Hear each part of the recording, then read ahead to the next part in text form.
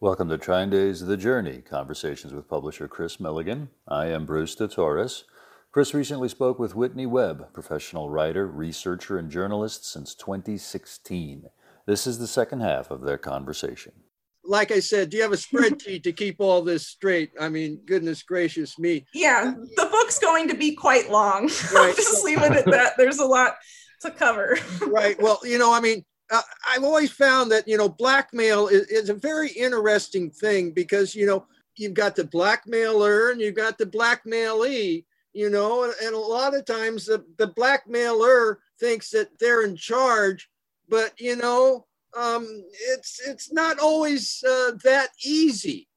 Have you read Rockefeller Medicine Man?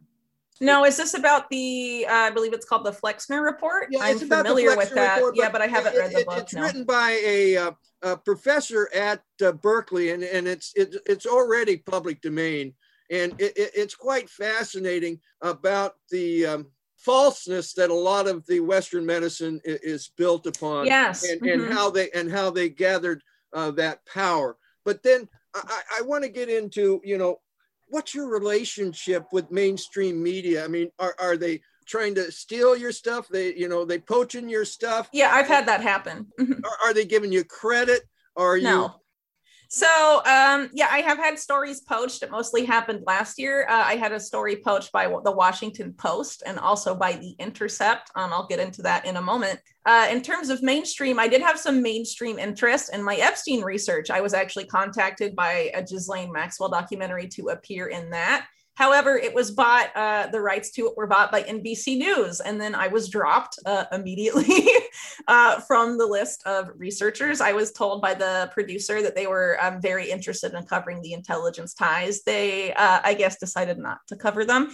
However, I was contacted by a film company that's producing an Epstein documentary for Hulu. And as of right now, I'll be filming that the first week of August. And they're very interested in not just the intelligence ties, but the other aspects of the book and my work on Epstein regarding organized crime and intelligence, Operation Underworld, the blackmail of J. Edgar Hoover, Mayor Lansky, and a lot of these other activities that gave rise to Epstein. They really want to provide that context. They previously Plaza did. Hotel. Yeah, well, they previously did a feature-length documentary on Roy Cohn specifically. They said that my research connected a lot of dots that had been missing for them when they filmed that documentary. So I very much hope they don't drop me like a hot potato at the last second, like this other documentary did. But, I sort of have to put myself out there in these situations sometimes in the hopes that this information can reach a wider audience. Sometimes it's sticky, sometimes it works out.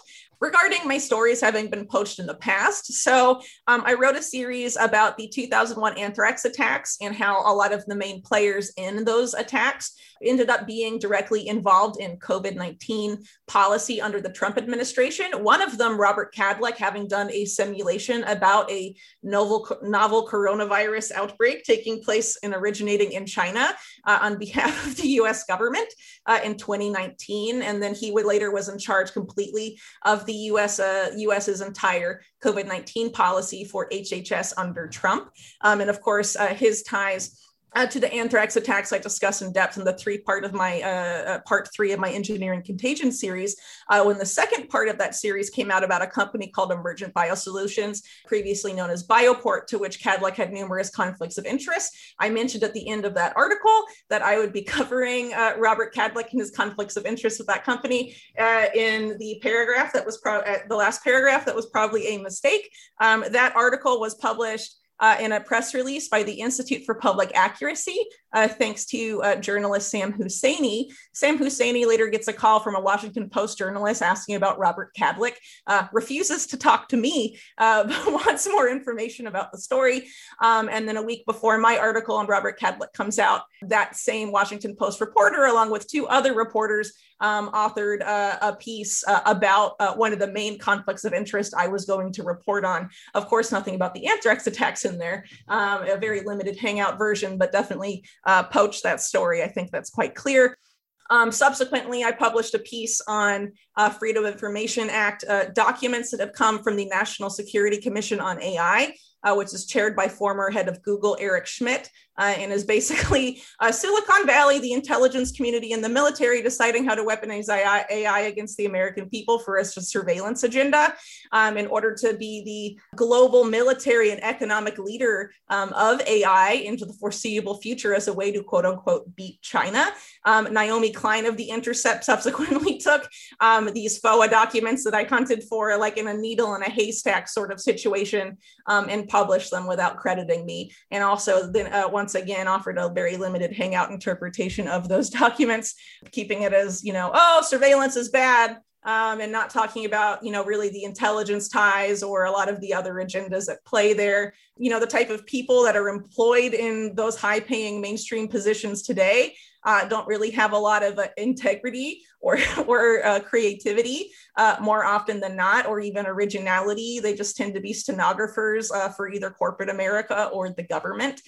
So they have to poach information from other people that actually have some ability in order to make up for their lack of that. So I don't want to put all mainstream reporters in the same boat, but more often than not, in order to ascend in that career path these days, you sort of have to play ball with certain agendas and not cover certain pieces of information or certain pieces of the story, even when it's very clear that there's an imperative to do so. You have to listen to your editors. What are the hopes and fears that Whitney Webb has today? Okay, so I am worried that there is a window where there will be an attempt at, mass censorship of information online, essentially a modern day book burning, but the virtual version, as it were. Since I've been writing the book, I've made a lot of efforts to make PDFs of websites. I noticed that several were already taken down, including a lot of the original documentation of Ghislaine Maxwell's sister, Christine Maxwell, her involvement in the Homeland Security software company Gilead that later contracted to DHS and a lot of federal agencies after 9/11. A lot of that information has been entirely eliminated from the internet, probably because she directly founded it with an active chief information officer of the CIA back in the late 90s. And that same CIA official was later involved with the creation of Palantir, which now manages all of the COVID-19 health data for both the US and the UK and contracts to all 17 US intelligence agencies. And of course, Peter Thiel, who runs that company, doesn't really want that sort of connection, to the Maxwell sisters to really be aired out, I think. So they've obviously made it an effort to take information online. We've seen this, of course, with 9/11 truth-related research and original documentation of that event. A lot of that has been scrubbed from places like YouTube and in other places in an effort to make that information as inaccessible as possible. So this sort of book burning has already been taking place. I am worried it will accelerate because a lot of different initiatives have been announced by not just the US government, but these global entities, as it were, like the World Economic Forum's Partnership Against Cybercrime, which includes the direct involvement of the US Department of Justice and their equivalent in the UK and Israel, all seeking to essentially clamp down on the free flow of information. They define people that spread quote unquote disinformation as cyber criminals. We recently saw the Biden's domestic terror strategy label people who spread disinformation as potentially being domestic terror extremists and things like this. So there is an effort to criminalize information the powers that be don't want out there. And of course, this can only advance if people allow it. My concern is that there will be some sort of event that will be used to manufacture consent for these policies among the general public. If people remember back to 2001, the legislation, for example, like the Patriot Act, authored before 9/11, the framework for what would become the Department of Homeland Security was introduced also in early 2001 into Congress, went nowhere because people were like, we don't need a new intelligence agency. And then 9/11 happens, and there's this demand for what would become DHS. Similarly, with the release of these frameworks and these different calls for things, there hasn't been, a massive outcry for that policy. It's essentially either being ignored or opposed by large segments of the American public. And if history is any indication, they need some sort of event to try and get this pushed through. And it's no coincidence, I think, that Joe Biden is currently president while this is taking place. Because if you remember back to the Oklahoma City bombing, of which there is considerable evidence that was a false flag, the domestic terror legislation introduced afterwards was introduced in the Senate by Joe Biden, and Biden's version called for the removal of habeas corpus posse comitatus. It wanted to give the president exclusive power to name who is a terrorist and who isn't, among other extreme Orwellian powers that would easily transform the U.S. into a dictatorship. And now we have Biden leading the U.S. government at this crucial point in time when they've made this very overt pivot to domestic terrorism after the multi-decade war on terror. There's now a new war they're attempting to launch. Of course, this can only advance if we allow it. So, those are my concerns. My hope is that people start to wake up to this, that the success of independent media takes hold to a great enough extent to encourage critical thinking in opposition to these policies on a wider level, because it's become quite clear that this isn't an event like 9/11, that what we have essentially been living the past year and a half is essentially a slow motion perpetual 9/11 that doesn't look like it's going to end anytime soon. And, if there was ever a time to stand up against these, the powers that be, what is really, as we've been discussing, this nexus between organized crime and intelligence that hasn't been accountable for numerous decades has continued to grow in its influence and fester and commit crimes in every sector of the economy all over the world. And domestically, we're living the consequences of that, and that can only go on so far until it reaches a breaking point. And I would argue that breaking point is here. So my hope is that people realize that and, do what needs to be done in order to stop, what is really a cancer masquerading as the United States government from, taking all of our freedom away, essentially. Right. Well, I have great hope that their plans are not going to come to complete fruition. And I've been told on certain things that this isn't going to happen. You can't do that. And we've gone ahead and done it. And I really think that, there are way more of us than there are of them. And I do think that we can push it beyond what they think. And I think good things are going to happen. Just to circle back a little bit, NXIVM, that sex cult that involved NXIVM. Mm-hmm. Did that circle into what you were looking at? I mean, is it all involved with the same stuff, or? So some of the circles it involves are actually quite different. So in terms of politicians, it seems to actually involve the Salinas family in Mexican politics, who were quite powerful in the 1990s and still have considerable influence. They seem to be the most directly involved as far as politicians go. What's interesting, though, is that Sarah and Claire Bronfman, who are the Bronfman children associated with this, Edgar Bronfman, for example, who's part of this mega group nexus that I write about in the Epstein series, they actually went behind his back and put a keyboard logger on his computer and blackmailed his communications without him knowing, which is quite fascinating. And it shows you that these sort of tactics are shown to the family, and they have no scruples about using them against their own kin, even within these families, but also between families. Even though they seem to be working together to common ends, which they do, they certainly don't trust one another and utilize the same blackmail against members of their own family in some cases, because they know that it's about power and influence, and all they care about is accruing that for themselves. Obviously, not every member of these families is necessarily like that, but obviously some are, as the NXIVM case shows. This is essentially, these billionaire families, this is like what the mafia does. They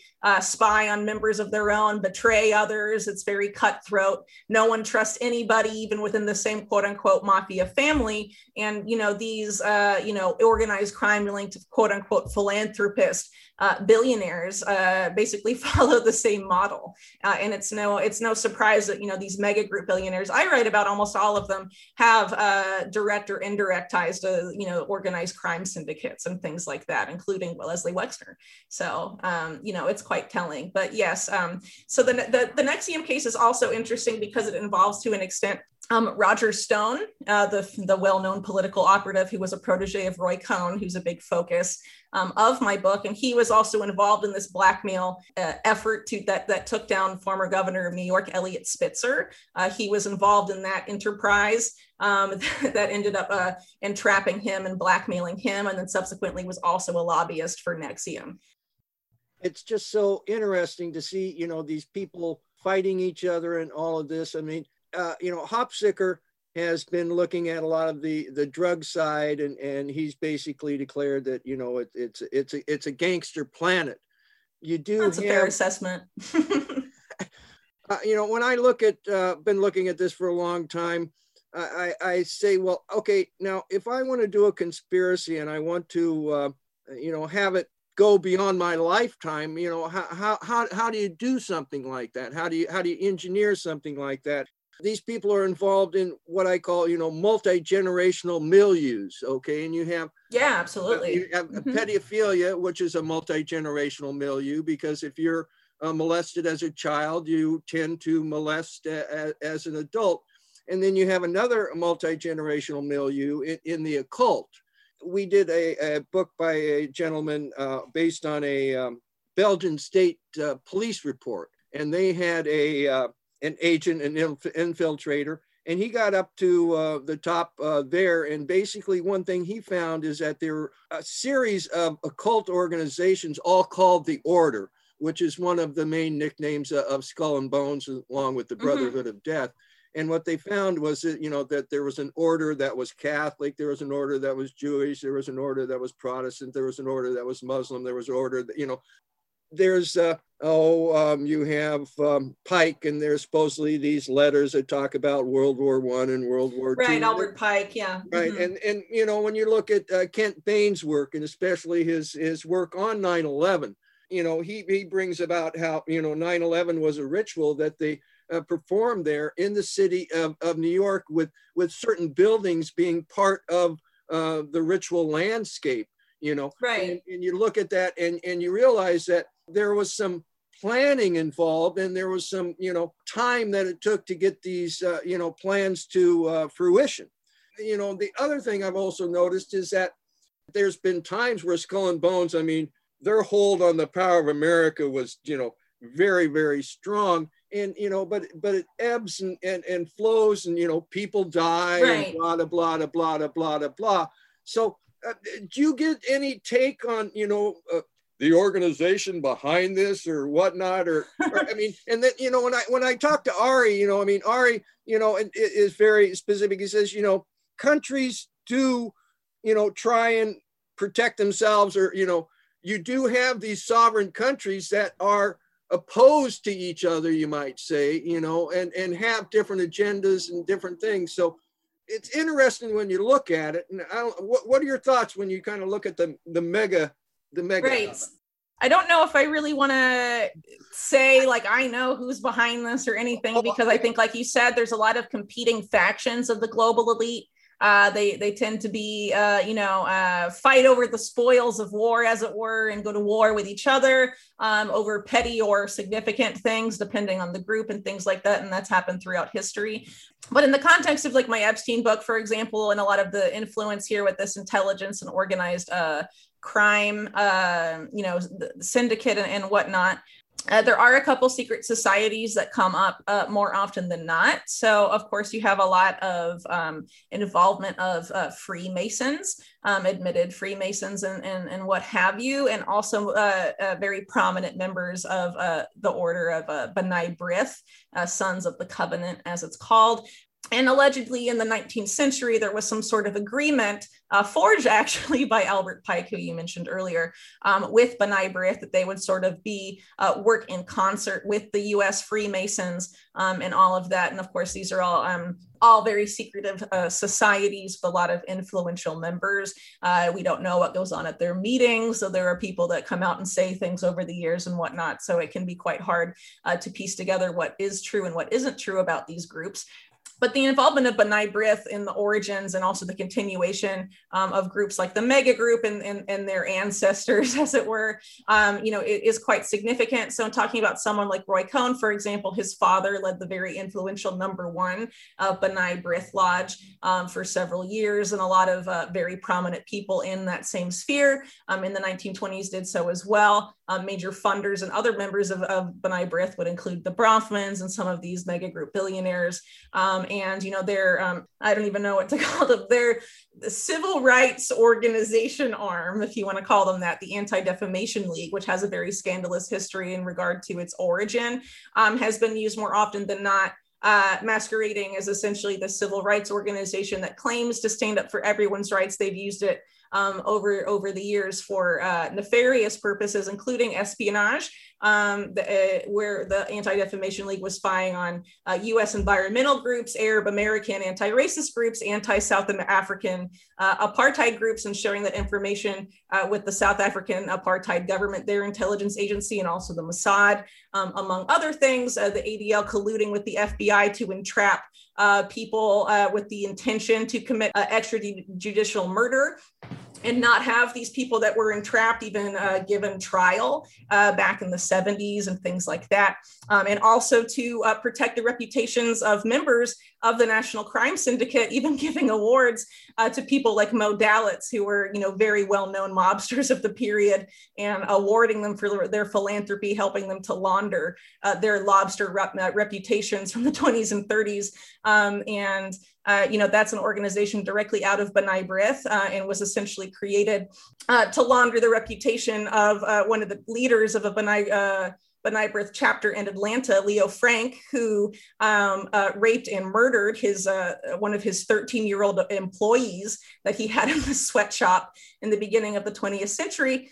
He was convicted unanimously by a jury that included several Jewish people, but the ADL was later formed and accused his whole trial, in which numerous evidence clearly made it very evident that Leo Frank was responsible for this girl's murder. They blamed it all on anti-Semitism, and they have used this to protect certain members over a century, weaponizing anti-Semitism to protect some of these members of the Jewish mob. It's quite scandalous. So there are a few of these secret societies that tend to wield influence and have a sort of nefarious ties. I don't really know how far, the occult side goes in terms of what I'm going to include in the Epstein book, because I know a lot of people will be reading it, and I don't, I only want to have the things I can definitively document in there, because I know that there are people that are hoping to pick it apart and discredit the intelligence ties as much as possible.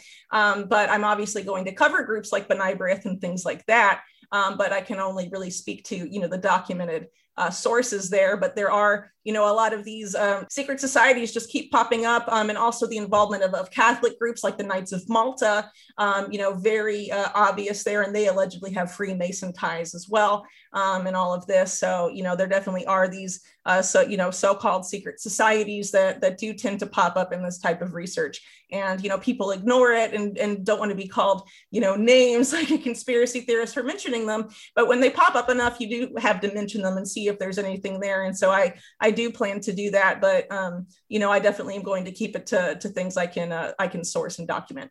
Well, that's good. So, I think we've given people quite a bit to think about. Any last words? Okay, so my final thoughts, I guess I'd like to take the time, since this is the Trying Day podcast, to thank a lot of people who have pre-ordered the book for their patience. I didn't really explain very much, though Chris mentioned it, why I had to delay the book. Part of this is because out of all the countries you may have heard of in terms of their authoritarian COVID-19 responses, including New Zealand, Australia, and Ontario, Canada, Chile's response is, by and large, I would argue, the most extreme in the world, probably, at least in for a government that is considered by the quote unquote international community to be a democracy.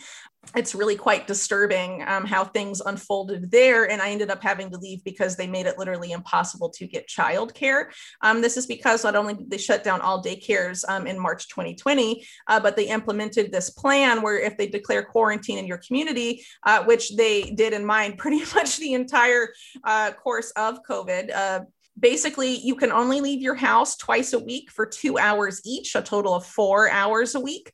And you have to ask for permission from the police to do so. You have to show those police derived papers to even be outside of your home, to go inside to a supermarket, to get to go to the bank, to get gas, to really do anything essential. And you also have to, well, now at this point, since May, they introduced already their domestic vaccine passport. So now you have to show you're vaccinated to access those essential services. If you do not, you will be turned away. And there was actually a case of a woman who was 100 years old being turned away from a supermarket, not allowed to buy food because she didn't have a vaccine passport. And so essentially the situation was that I would had to leave my young daughter, who is 3 years old, with someone from Monday and pick her up on a Friday. And that was just an untenable situation, in addition to the fact that everyone in the country is essentially under house arrest, and there's no indication it will get better. A town just 40 minutes north of where I lived, there was a family that was out on the road after curfew, COVID curfew at night. They were dragged out of their cars by the military, subjected to a fake firing squad mock execution, doused in gasoline, and had their lives threatened just for being on their car at the wrong time. And, you know, the military were blocking you from even going to the next town, even if it was just 10 minutes away, just very excessive and authoritarian, essentially under the guise of COVID-19. It's regressed to what the Pinochet dictatorship was, but there hasn't been a blip of it in independent media, including a lot of the so-called progressive commentators that commented actively on the 2019 protests against neoliberalism in Chile have had no comment on the extreme authoritarianism of Chile because it's been justified under the guise of a public health emergency. But it's definitely not a situation that I could really live in. And also in the same region, they are poised to declare a war on domestic terror against the indigenous population. The region I was living in has the highest percentage of Mapuche Chilean natives. And so that obviously had a direct impact on, or would have on my life. Most of my neighbors were Mapuches, and my child's father is like 1/4 Mapuche. My daughter is 1/8 Mapuche. So it easily could have had implications for me, especially considering the work I do. So, you know, I ended up having to leave in March. And if I hadn't left in March, I wouldn't have been able to leave, because even if you are a foreigner, no one is allowed out of Chile anymore. So, and it's been like that since April, and they've delayed it numerous times. So it's a very tricky situation over there. And of course, having to move across the world with a young child. I'm also pregnant, and, you know, all of this stuff and having to set up a new life somewhere was very time consuming and difficult.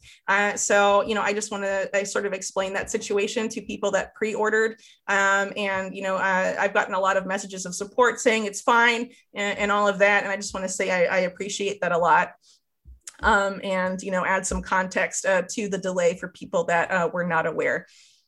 Well, again, thank you very much, Whitney, for spending your time and coming on and talking and explaining, and onward to a better world, a better future for our children. Thank you again. Thank you.